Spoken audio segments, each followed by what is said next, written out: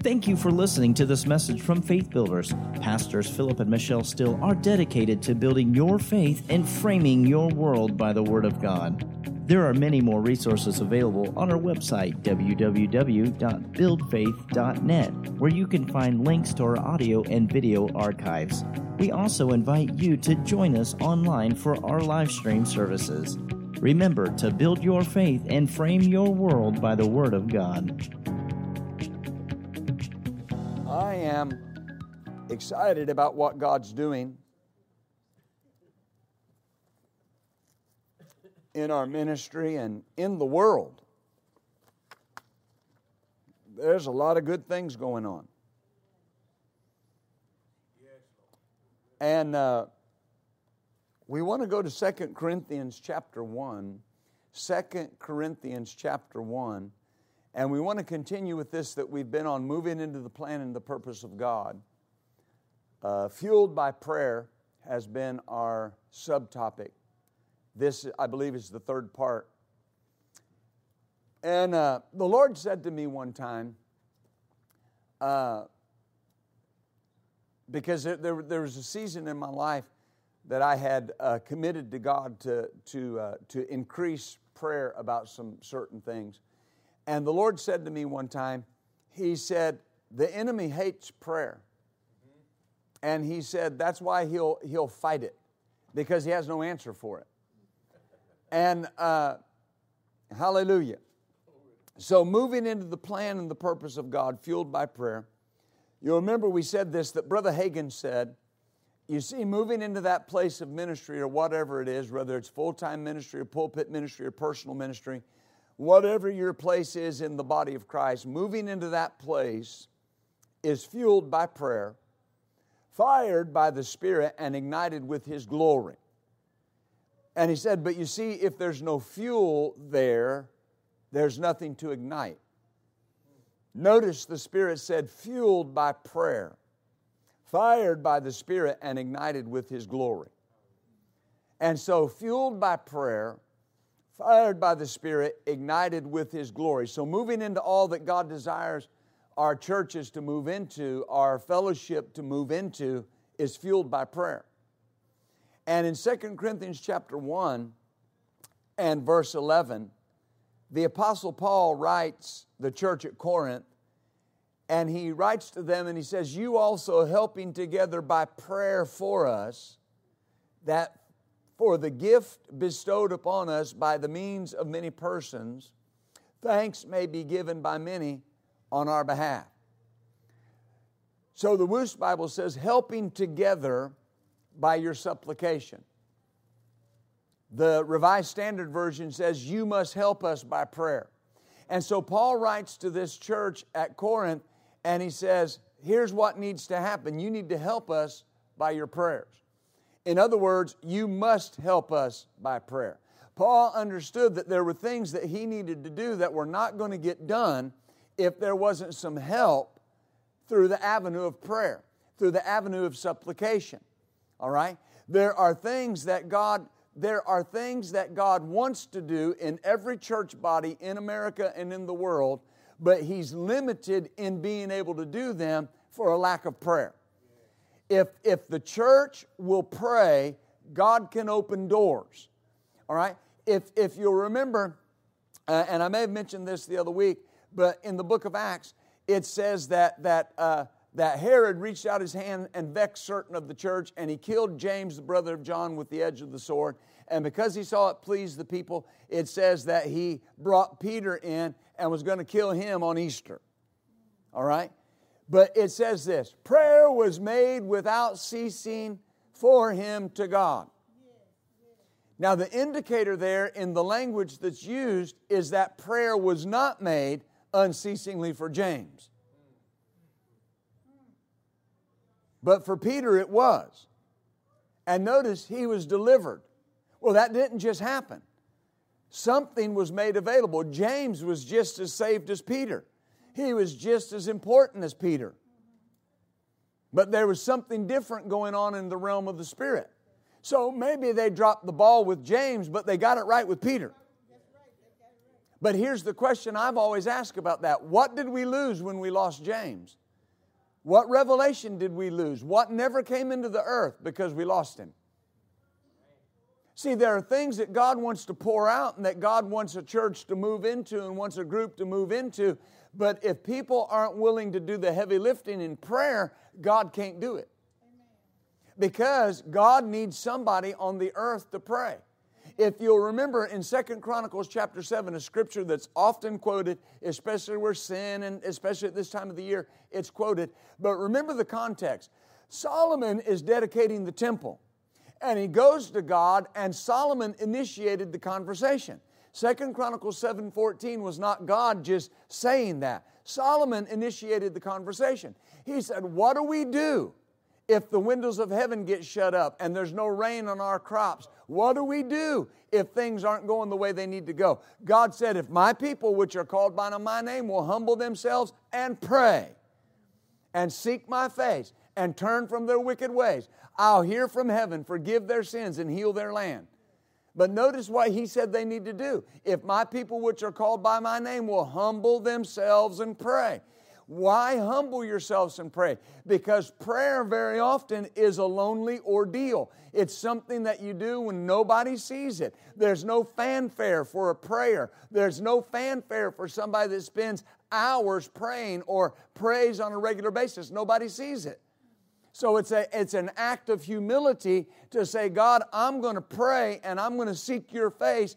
How can I help what you want to do in my church move forward? Amen. In Romans chapter 15, Romans 15. Oh, thank you, Lord. Thank you, Lord. And verse 30. The Apostle Paul said this, now I beseech you, brethren. Now it's important that we stop and look at this word beseech, because Paul's about to talk to them about praying for him. And he uses this word beseech. It's the same word that's used in Romans chapter 12. Now I beseech you therefore, brethren, by the mercies of God, that you present your bodies a living sacrifice, holy and acceptable unto God, which is your reasonable service.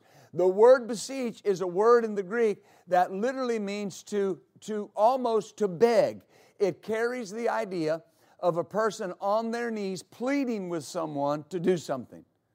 So Paul, by the language that he uses here, he's writing to the church at Rome, a church that he's never seen personally. He's never seen them physically. He's never seen them face to face. But he's writing in this letter, and he says, I beseech you, I plead with you, I beg you, for the Lord Jesus Christ's sake, and for the love of the Spirit, that you strive together with me in your prayers to God for me. Strive together with me. The Woos Bible says, contend vigorously with me in your prayers. Today's English version says, join me in praying fervently with God, to God for me. The Amplified Bible says, wrestle with me in prayer. And so Paul writes this church and he says, look, here's what I'm begging you to do. Pray for me. E.M. Bounds, who was a great man of prayer, wrote in his book, The Power of a Praying Pastor. The chapter title was this, The Pastor's Cry, Pray for Me. And he made the statement, he said, a praying church is a church that is ripe for the preaching of the gospel. Because that church is praying. All right? And so Paul writes this church at Rome, and notice how he talks about prayer. He says it's going to take vigorous contention. I need you to wrestle with me in prayer. Why? Because what I've got to do is going to take all of our prayer effort in order to get it done. In other words, I need you to bring me your supply. I need you to bring me your supply. There are people that go to churches week in and week out, and they go and they enjoy the service, but they never really receive anything. And the reason they never really receive anything is they never pray for their pastor. A church that won't pray for their pastor won't receive from their pastor. And so nobody can, Brother Hagin said this, he said, no pastor, no apostle, no prophet, no minister of the gospel can move any church any further than they want to go. Amen. And so I've run into pastor friends of mine. I don't have this problem, thank the Lord, but I've run into pastor friends of mine. They would say, I just don't think I'm getting through to my people. It wasn't that they weren't good preachers. It wasn't that they weren't anointed. It's that the church wasn't bringing their supply through prayer. Amen. When you make up your mind and you're coming on Wednesday night or Sunday morning or Sunday evening, whenever you come to church, and your prayer is not just, Lord, bless me, but your prayer is, Lord, I believe I'm going to receive tonight exactly what I need to hear. I believe I'm going to receive wisdom from heaven. Revelation knowledge is going to flow into my spirit in the name of Jesus. Father, I pray that the words, the utterance would be there and it would be wide open, that the windows of heaven would be open over me tonight spiritually. And what will happen? You'll come to church and you'll receive because you're striving vigorously and wrestling in prayer. To what? To receive. When I was a boy growing up, we would have prayer before every service. And the reason was the pastor didn't want people just to come in from their day, having given all their day to the things of the flesh. And you got to work and you got to do those things, and I understand. But here's what happens so often with people, is they work all day and they rush home and they rush to get dinner ready, they rush to clean up, they rush to eat, then they rush to church, and they kind of get to church, and then they get inside the building, and it's kind of like, whew, I made it. And we've all been there. Listen, I've been there, right? But here's the thing. If on the way, if I'm not doing something to stir myself up and bring a supply, then I sort of just show up without having contended for anything to receive anything. Amen? Look at Ephesians 6. Ephesians 6. Prayer makes room for the supernatural. And a great woman of God, great woman of prayer, Fern Halverson, she made a statement, and she said, it's said that we now live in the information and knowledge age, and that great insight into the natural and scientific realms have been made. She said this, though, but that has nothing to do with supernatural knowledge. Only the Holy Spirit can transmit the supernatural. All right? Only the Holy Spirit can transmit the supernatural. The way that a move of God is continued or strengthened comes the same way it's always come. There's no new way to do it. It comes through prayer and seeking God. It comes through praying and moving in the direction that God wants to go. Amen. Amen. Ephesians chapter 6, verse 18. The Apostle Paul, writing, he says, praying always with all prayer, or all different kinds of prayer, all kinds of spiritual prayer. There are at least 7 different kinds of prayer in the New Testament. And we won't get into those tonight, but there's the prayer of petition, the prayer of supplication, the prayer of faith, the prayer of commitment, the prayer of consecration, the prayer of praise and worship. They're all listed in the Scripture. And so when Paul says praying always with all prayer, it's literally all kinds of prayer. So when I'm praying, I'm not just going to pray one way. I'm not just going to always intercede or supplicate or pray the prayer of faith, or I'm going to pray different kinds of prayer. But notice, he says, and supplication in the Spirit, and watching thereunto with all perseverance and supplication for all saints. And then he says this, and for me, that utterance may be given, that I may open my mouth boldly to make known the mystery of the gospel. So he says, pray for all saints with all kinds of prayer. But then he says, and for me, here's what I want you to specifically pray. That utterance would be given to me that I might open my mouth boldly and declare the gospel of Jesus Christ. The mystery of the gospel. So Paul says, here's what I need you to do. I need to be able to open my mouth boldly and share the mystery of the gospel with the people that I'm going to. And as you're praying with all different kinds of prayer for all saints, I need you to pray this way for me. Why? Because there's something that needs to be said. This mystery of the gospel needs to be imparted into the people that I'm preaching to, and I need your prayers to help me do it. I need your prayers to help me do it. Amen. Hallelujah. So pray for all saints and pray for me that utterance may be given.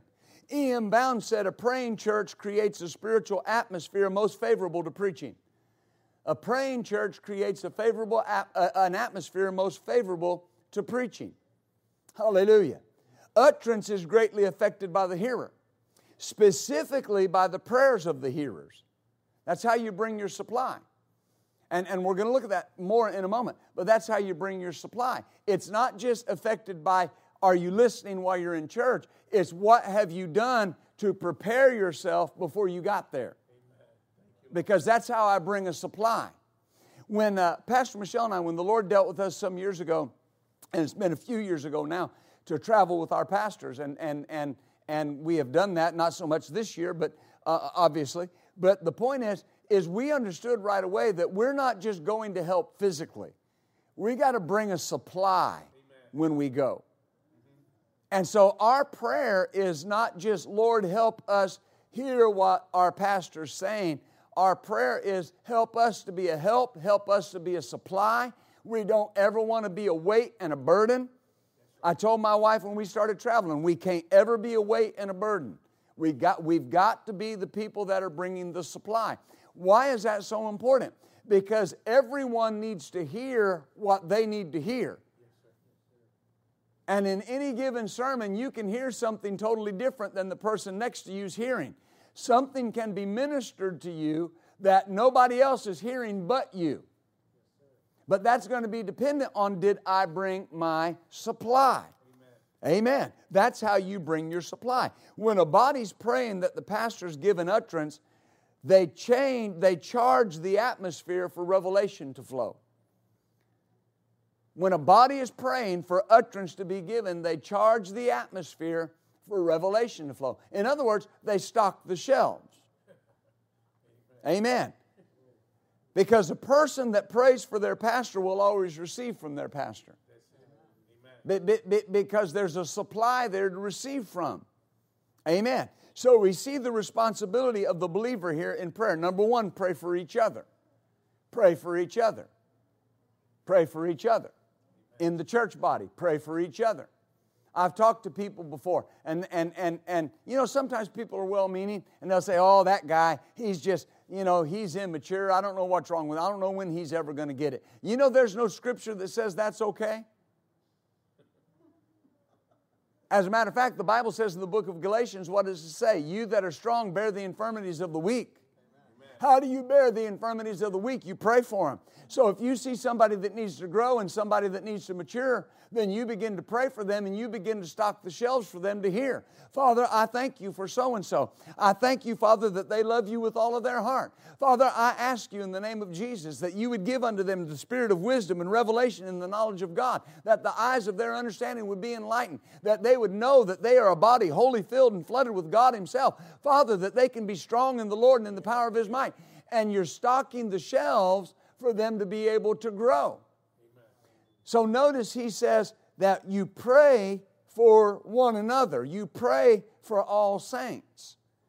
And then he said, you pray for the men and women that God has placed over you. Amen. Look at Hebrews 13.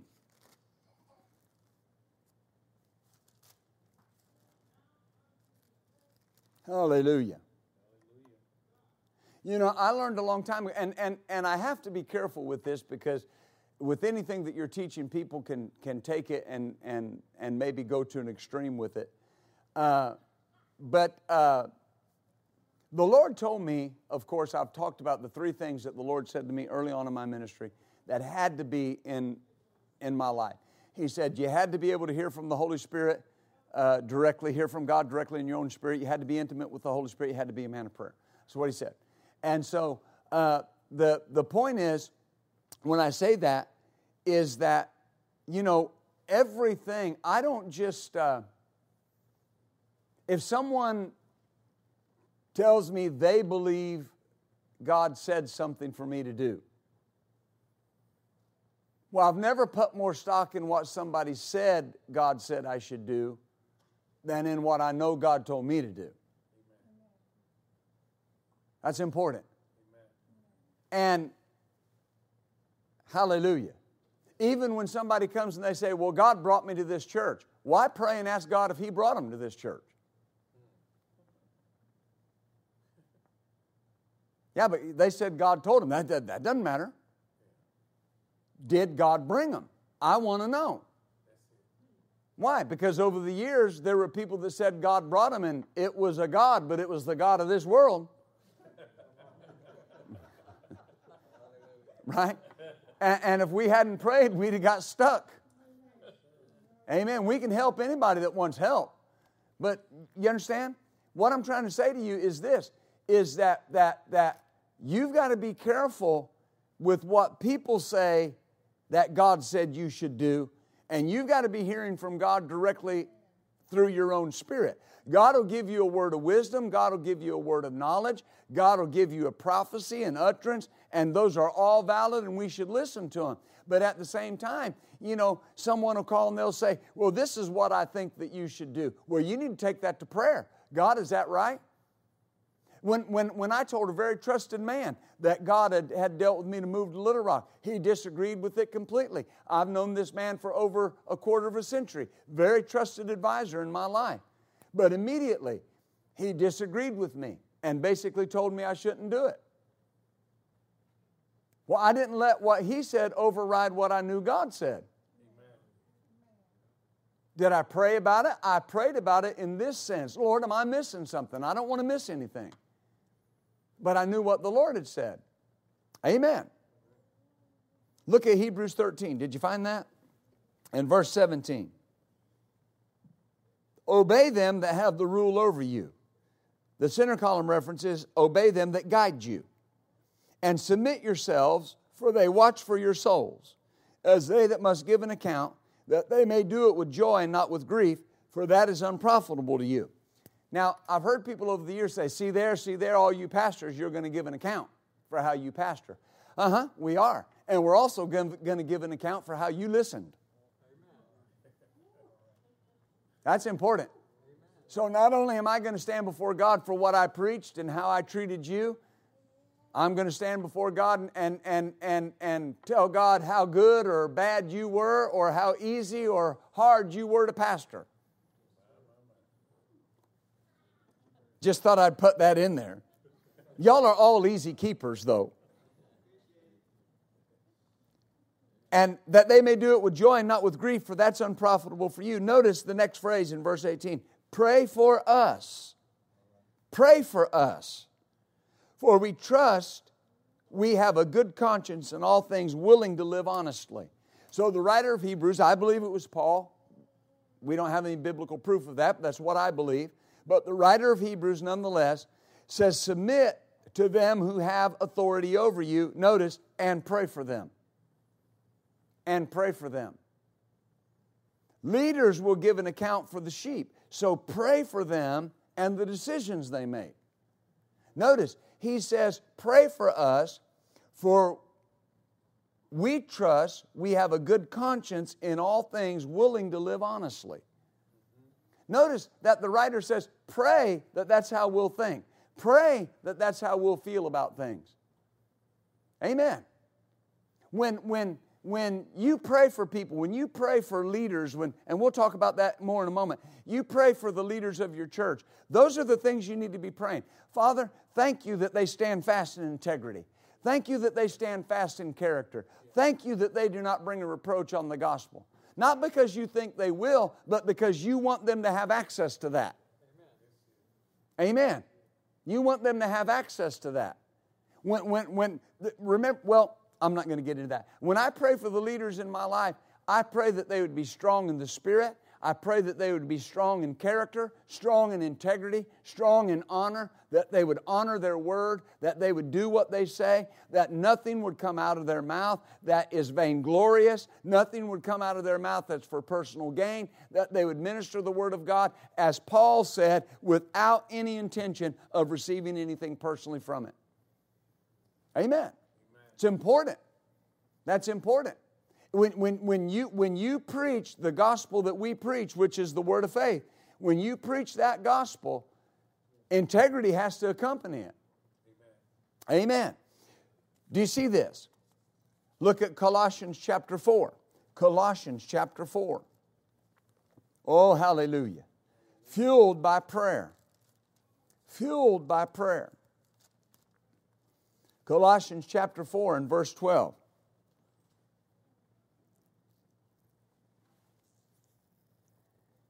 It says, Epaphras, who is one of you. Now remember, Epaphras was a very faithful man.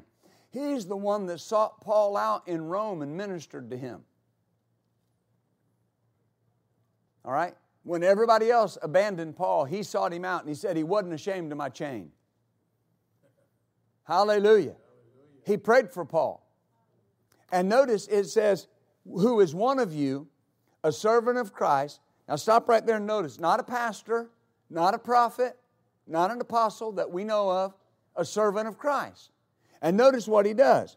He salutes you, always laboring fervently for you in prayers, that you may stand perfect and complete in all the will of God. Jerusalem Bible says he never stops battling for you, praying that you will never lapse but always hold perfectly and securely to the will of God. The Phillips translation says, he prays constantly and earnestly for you that you may become mature Christians and fulfill all of God's will for you. Hallelujah. So notice, here's this companion of Paul, a helper of Paul, and Paul says he's always battling for you. Praying what? That you will never lapse but hold perfectly and securely to the will of God. He was constantly praying that the church at Colossae would be mature and fulfill the plan and will of God for their lives. And he wasn't a pastor, he wasn't an apostle over them, just a co-laborer. And he took this church to heart and he said, here's what I want, is for them to stand in the fullness of the plan of God for their life. And he labored and battled, how often? Constantly for them. Hallelujah. What would happen in a church body if the members labored constantly in prayer for each other? Labored constantly. Oh, we got a very strong church. But labored constantly for each other. What would happen? Not only would the Spirit of God go up another level, the strength in the body would increase. The gifts in your life would increase. Because in order to stand in the perfect plan of God for your life, the giftings in your life need to come to full maturity. And God will bring you to a place, listen, God will bring you to a place. I've told people before, I don't need anybody else to help me preach. I got it. I got it covered. Me and my wife got it covered. It's not that other people can't preach. We do have other people preach. But here's the thing. God will bring people to a church where they're not after your gift. I'm not after anybody's gift. I'm not after your gift. I'm not after your gift of prophecy. I'm not after your gift of preaching. I want you to stand in the fullness and the completeness of the plan of God for your life, whatever that is. And if I have a hand in helping you do that, that's great. But that's my goal. That's my plan. Yes, sir. Yes, sir. Amen. That's my desire. And as you have somebody that prays for you along those lines, Father, I want Brother Billy to stand in the perfect plan of God for his life. Whatever that is, Lord, if it's to minister, if it's to do whatever, I want him to stand in the perfection of it and that he would mature to fulfill the plan of God for his life in whatever area. Amen. There was a minister one time that sat with a young man, a young minister, and he told him, he said, you're probably the most anointed minister that I have.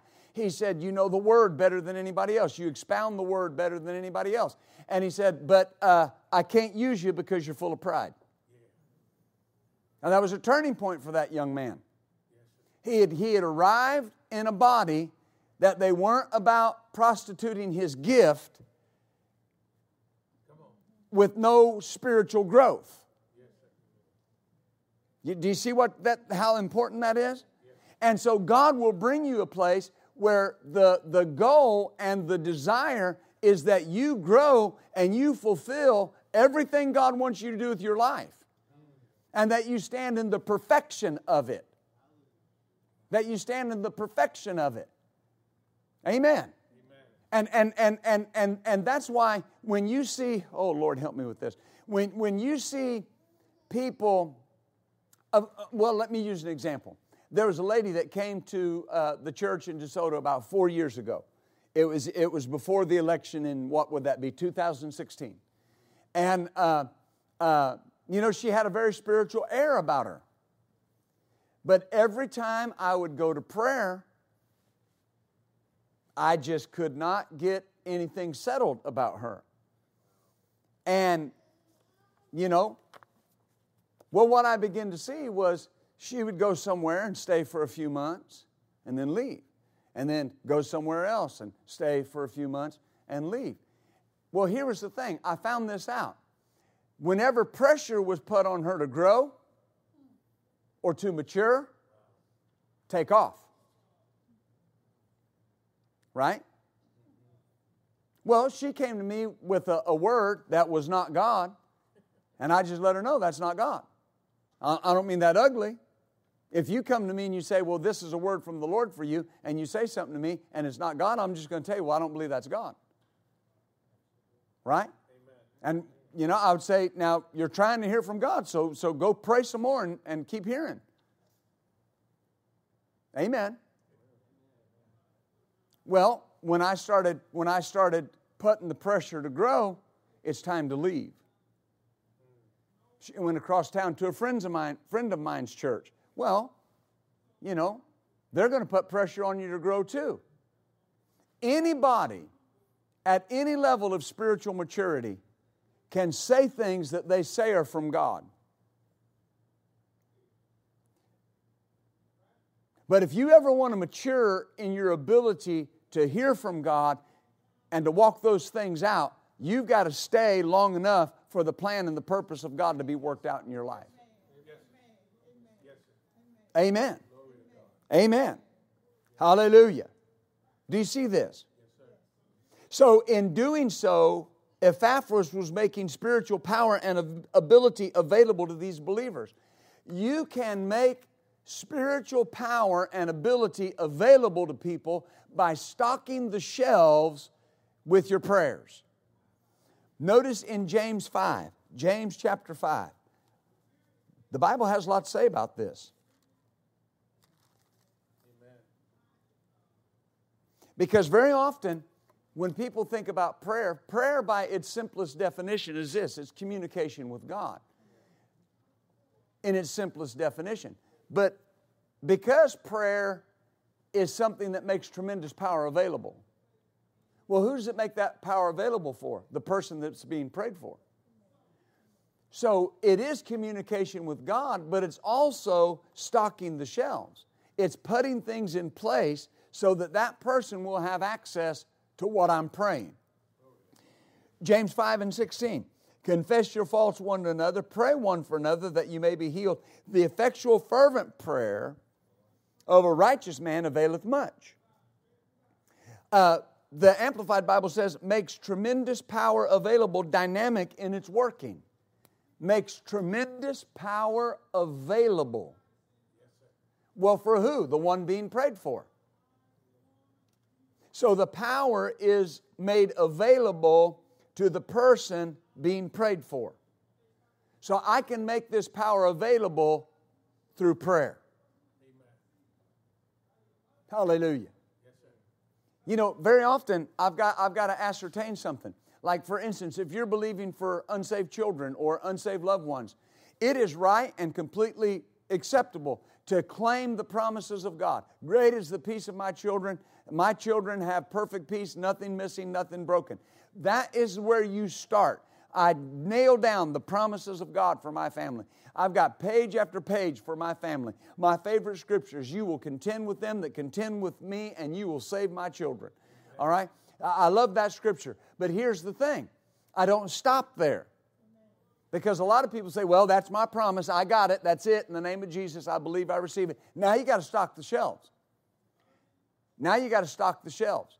Father, I thank you that your word says you'll contend with them that contend with me and that you'll save my children. So in the name of Jesus, I bind any mind-blinding influence off of my children in the name of Jesus. The God of this world will not blind them. Satan, I take my position of authority as their parent, and I tell you that you will not have any say in their life in the name of Jesus. Ministering spirits, I loose you to go and set events in motion whereby my children will hear the gospel and turn their life to Jesus Christ. So I've got the promise, but now I'm stocking the shelves. Father, if they send someone into their lives that they honor and respect, send someone into their life that they will listen to. Whoever it is, Lord, I don't care who it is. Send them into their life. Why? Because you said in your word, pray the Father that He would send laborers into His harvest. Father, send laborers into my daughter's life. Send laborers into my son's life. At McDonald's, at the store, at their job. What am I doing? I'm stocking the shelves. Stocking the shelves. I'm making that tremendous power of salvation available. Amen. Hallelujah. That's what happened to you. Some people say, well, my mama prayed me into the kingdom. She stocked the shelves. She prayed and stocked the shelves. And at the right time, when you were hungry enough, you reached out and grabbed it. Amen? Hallelujah. Oh, that's so good. Amen. Hallelujah. So I'm stocking those shelves. Amen. You know, very often, Brother Phil Halverson, who is a great man of prayer, powerful man of prayer. He's in heaven today, him and his wife. But he was praying one day, and as he was praying in the Spirit, he actually woke his wife up. He was praying in the Spirit, and he would be praying in tongues, and then in English, it would be a name, Donald Oman. And finally, in English, he said, Donald Oman, you will live and not die. Rise up and fulfill the plan of God for your life. Well, he didn't know any Donald Oman. 2 weeks later or so, they were in a church that they had never been in. And they were sitting there and they passed out the prayer request card with the names to pray for. And on the list was Donald Oman. And they said, well, who is this Donald Oman? The man said, well, his mother-in-law's over here. And they went over. This man was a missionary to Lebanon. And he ran an orphanage in Lebanon. And he died. And in those days, they took you immediately there to be cremated. And so they had wrapped him up. They were taking him to be cremated. And his wife was praying for the Lord to help her at the same time that Philip Halverson was praying.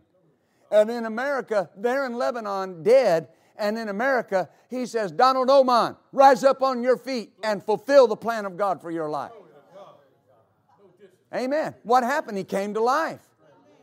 And 2 years later, they preached in his church. Amen. Hallelujah. See, that's stocking the shelf. Someone had to make that power available. Somebody had to hear from God and get up in the middle of the night and pray in the Spirit and make that power available. See, prayer is not just a religious activity. In many cases, it's the difference between life and death. It matters if we're praying or not. See, it's fueled by prayer. Did God want to save that young man and raise him from the dead? Yes, He did. He wanted to. But evidently, nobody there was asking for it. Nobody there was stocking the shelf. So he went to Minnesota and found a little Norwegian man that would get out of bed and pray and stock the shelves. And God raised the man from the dead. Because He needed somebody to give that command in the Spirit. You get up and you fulfill the plan of God for your life. Amen. Stocking the shelves. Oh, glory.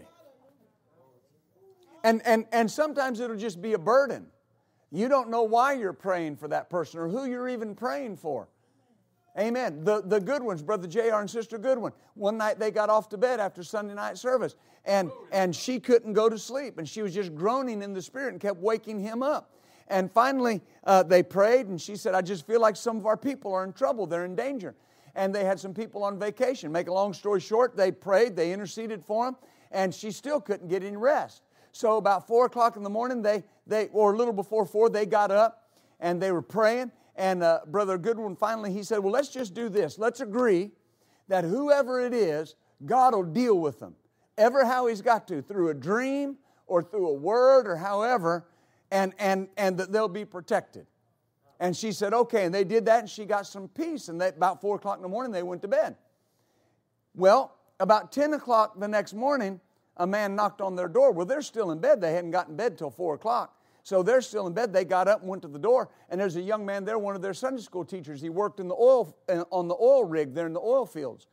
And he said this. He started off the story by saying this. He said, around 4 o'clock. Now remember when they agreed? Around 4 o'clock in the morning, I had a dream. And he said, I dreamed that I went to work today, and they told me that the guy that works the top of the rig had called in and wasn't going to be there, and they needed me to go up. He said, in the dream, I saw myself go up, and we were pulling the pipe, and that cable broke, and it cut my head off. And he said, I went to work today, and he said, I got there, and they said, the guy that usually works that job is not going to be here. I need you to go to the top. And he said, I got on the ladder and went about halfway up, and I said, no, I'm not going to do it. And he said, I came back down, and they said, why? And I told them what I'd seen. There was another guy standing there who was born again, saved, Baptist man, loved the Lord. He said, I'm not superstitious, I'll go up. And he went up. About 10 minutes into the job, that cable broke, cut his head off. Matter of fact, his head hit the man that had refused to go up, hit him in the back.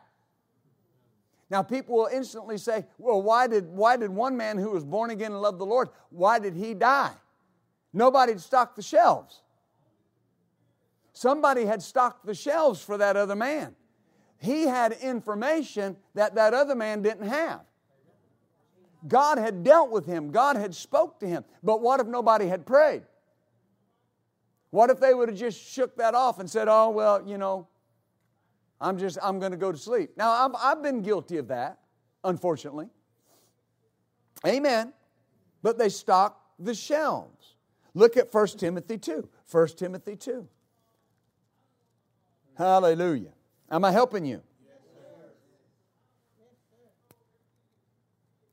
Well, when are they going to change? That's not your job. Just keep stocking the shelf. Keep stocking the shelf. Amen. You know, my job as a husband, my job as a father, my job as a provider is make sure the shelves are full. Right? That's why we take Mama shopping, because we pay and she shops. Amen. Right? Just what do we need? We make out a list. What do we need? That's what your prayer list is. What needs to be on the shelves? What does Jimmy need to hear? What does Susie need to hear? What's going on in their life? Amen. We can spend so much time, Lord, save them, Lord, touch them, Lord, heal them, that I'm not stocking the shelves. Who are they going to listen to? Who will they listen to? Maybe they won't listen to me. Father, put them in contact with someone. Amen. 1 Timothy 2:1, I exhort therefore, first of all, that supplications, prayers, intercessions, giving of thanks, be made for all men, kings, and all that are in authority, that we may lead a quiet and peaceable life in all godliness and honesty. So notice, we are to pray with all kinds of spiritual prayer for, number one, all men. All men, fellow believers, mankind, the world. Then kings, and all that are in authority. So kings would be presidents, leaders, governors, all that are in authority. Now, I'm not so much focused on praying for governmental leaders, although we do that. Here's what I want to get to. When you pray this kind of prayer, the result is that you make the power, wisdom, and ability of God available to these people. You make it available to them. Amen. When you pray, for instance, the Lord has had me for probably, I would say going on 2 months now, praying this. And He told me to pray this. He said, pray that the sword of the tongue of deceit would be dulled. And pray that the tongue of the lip of truth would be sharpened. And I've just been praying that. Just every time I'll pray in the Holy Ghost and I'll just pray that. It's interesting to me. In the last week, 2 major news stories have broke that said articles that were written about our president were false and falsified. Now, I'm not the only one praying that. There are other people praying it too, I'm sure. But here's the thing. What does that do? That stocks the shelves. Yes, sir. Come on. When you pray for your president, you need to pray, Father, show him the path of reversal for every wicked decision. Show him the path of reversal. Show him how to reverse it. Why? I'm stocking the shelves for him. People say, I've heard people say this, I've never seen a guy that seems like there's such a change in. There's a lot of people praying for him. They're stocking the shelves. Amen. Here's what you do. When you pray the Word of God over people, you bind the Word of God to them. When you pray the Word of God over your leaders, you bind the Word to them. You make that Word available to them. That's what's so important about praying and stocking the shelves, is you bind, they become bound to the Word. In Ephesians 1.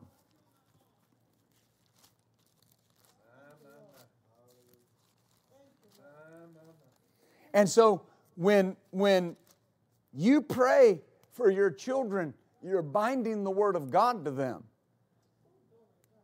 And then the Word of God is on them. It's following them. Come on, sir.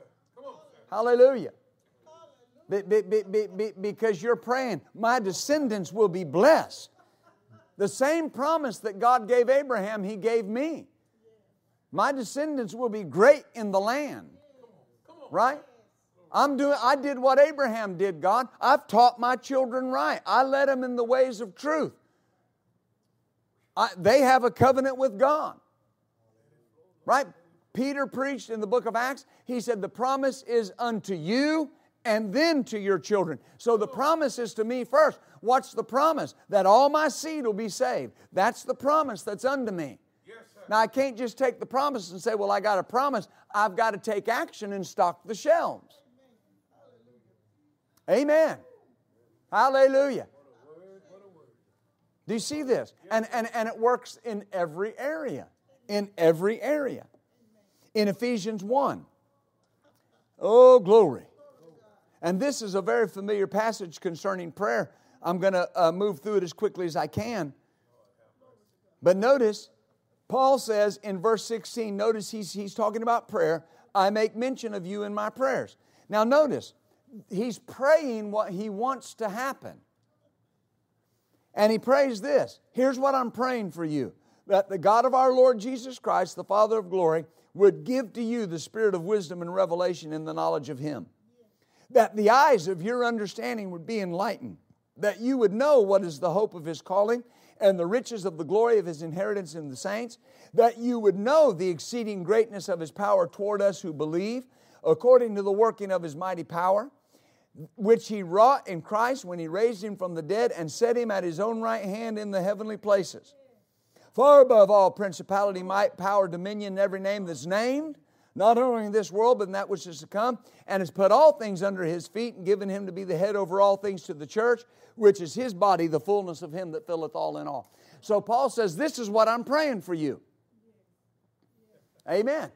So just by way of example, when I get up in the morning and I start praying, the first thing I do is I go to the Father and I say, now Father, I'm coming to you in faith, and I thank you that for the authority that has been worked in me through the blood of Jesus. The authority that's been given to me in Jesus' name. And then I take authority over the enemy. I say, and Satan, I speak to you, and I tell you that I'm off limits, and I plead the blood over my spirit, my soul, and my body. My mind's off limits, my body's off limits, my spirit is off limits. You have no authority in my life. You have no working capital in my life. Amen. And then I start with my family, and I name them. And Satan, Michelle Steele is off limits to you. Jessica Cosby's off limits to you. Gene Cosby, Rebecca Cosby, Griffin Wayne Cosby, Harrison Eugene Cosby, they're off limits to you. Philip Israel Steele's off limits to you. Laura Steele's off limits to you. Philip James is off limits to you. Name all my children. They're off limits to you. You have no working capital in their life. You will not blind their minds, and you will not cause them to fall prey to your schemes in the name of Jesus. Amen. Do you see this? And then I come over here and I pray this prayer. I have the spirit of wisdom and revelation in the knowledge of Him. My eyes are enlightened that I know what is the hope of His calling. I thank you, Father, in the name of Jesus. I realize the working of His mighty power in my life today. Hallelujah.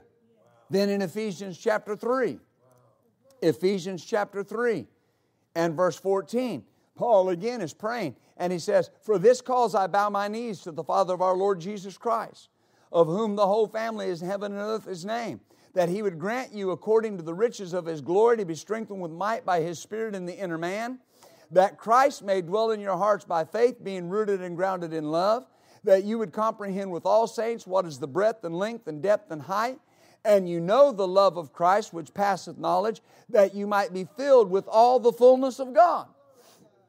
He's praying that for the church. That verse 19 in the Living Bible, it says that you might understand that you're a body wholly filled and flooded with God Himself. And so when I pray for you and I pray for the church, I don't just pray that you'd be protected and that God would meet your needs. I start right there. And I say, Father, I thank you in the name of Jesus that my church is rooted and grounded in love. I thank you that they are filled with the fullness of God. They are a body wholly filled and flooded with God Himself. When I pray for your marriages, I don't just pray that your marriages would be blessed. I say, Father, I thank you that the husbands in my church love their wives as Christ loves the church and gives themselves for them. I thank you, Father, that their wives are 1 Corinthians 13 minded, that they walk in love, that they love one another as brothers and sisters first so they can properly love each other as husbands and wives. Because I'm a brother in the Lord to my wife before I'm a husband. The most important relationship is our spiritual relationship. The physical is secondary. So I love her as Christ loves the church, but in reality, according to Scripture, Ephesians 5, Paul said, I speak a great mystery. He said, because I speak concerning Christ and the church. That's how we're to treat each other. Amen. What are we doing? Stocking the shelves. So every husband in here can love your wife as Christ loves the church because the shelves are stocked. Amen. Oh, let me hurry. Praise God. So my point is when you pray this for yourself and your family, here's what happens. You're opening the door for the operation of these things in their lives. Amen. Luke 22. Luke 22.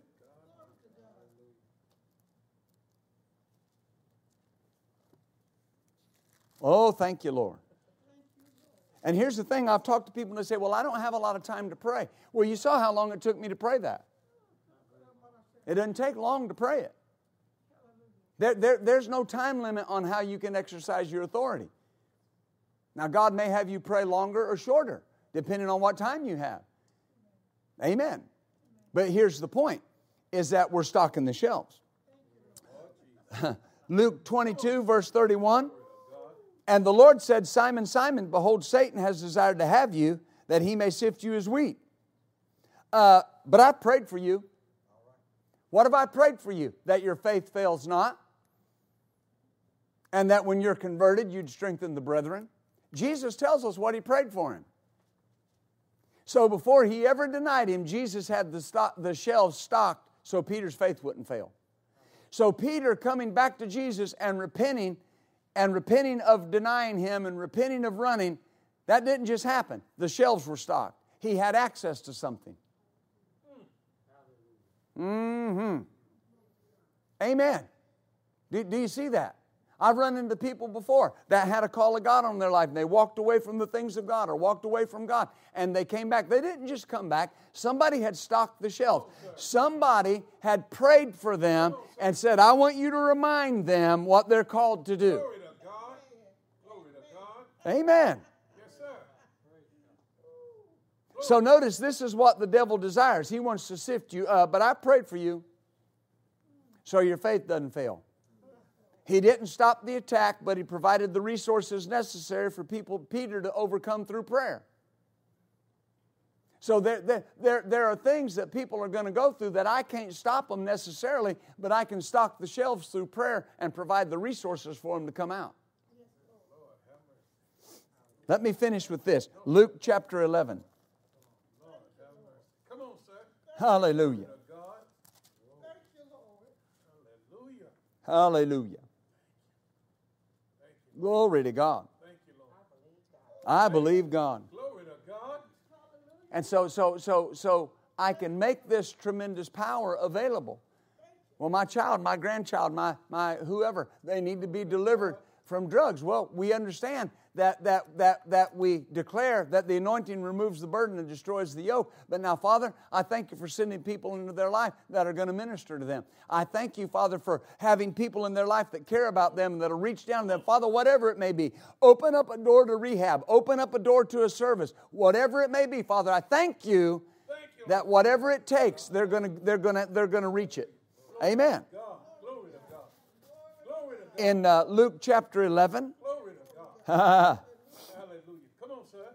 verse 5, and he, Jesus, said unto them, which of you shall have a friend that goes to him at midnight and say, Friend, lend me 3 loaves. For a friend of mine in his journey is come to me, and I have nothing to set before him. And he from within will say, Trouble me not, the door is shut, my children are with me in bed, I can't rise to give you. I say unto you, though he will not rise and give him because he is his friend, yet because of his importunity, he will rise and give him as many as he needeth. And I say to you, ask and it will be given. Seek and you shall find. Knock and it will be opened unto you. Everyone that asketh receiveth. He that seeketh findeth. And to him that knocketh it shall be opened. Jesus uses this word importunity.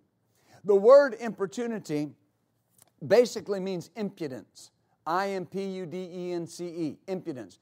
It's the word that's used in Proverbs chapter 7 for the harlot woman, the adulterous woman. And if you read Proverbs chapter 7, it says she comes and she takes that young man and with impudent face, all right? You may have heard somebody say about somebody, a man or a woman, boy, that person's got a lot of brass, right? That's what that means. This woman was shameless. She's out in public. People know she's married. And she's shameless in bringing this young man to her home. All right? It's the same phrase, it's the same word when Jesus uses the word importunity. The Amplified Bible says shameless persistence and insistence. That's what the word means, to be impudent, to be shamelessly persistent. And Jesus says, notice, this man is not going to get out of bed because this guy's his friend, but he will get out of bed because this guy is shamelessly persistent. He don't care what anybody thinks. Get up, I need some food, I need you to give me something. Yeah, but I'm in bed and my kids are with me. I need some bread. Somebody has come from a long journey. I don't have anything to give them. Get up and help me. Amen. And Jesus said, that's how we got to pray sometimes. Shamelessly persistent. You are going to save my children. You are going to turn this thing around in the name of Jesus. I will not stop praying until you change it. You are going to change this. Charles Finney used to tell the Lord, he'd say, I would come to some alarming seasons of prayer where the boldness that came out of me, he said, it alarmed me. Because he said, I would go to God and I would say, I'm here with your word. I'm here with your promises. And you do not think I'm going to be denied. I'm not going to be denied because I have your word on it.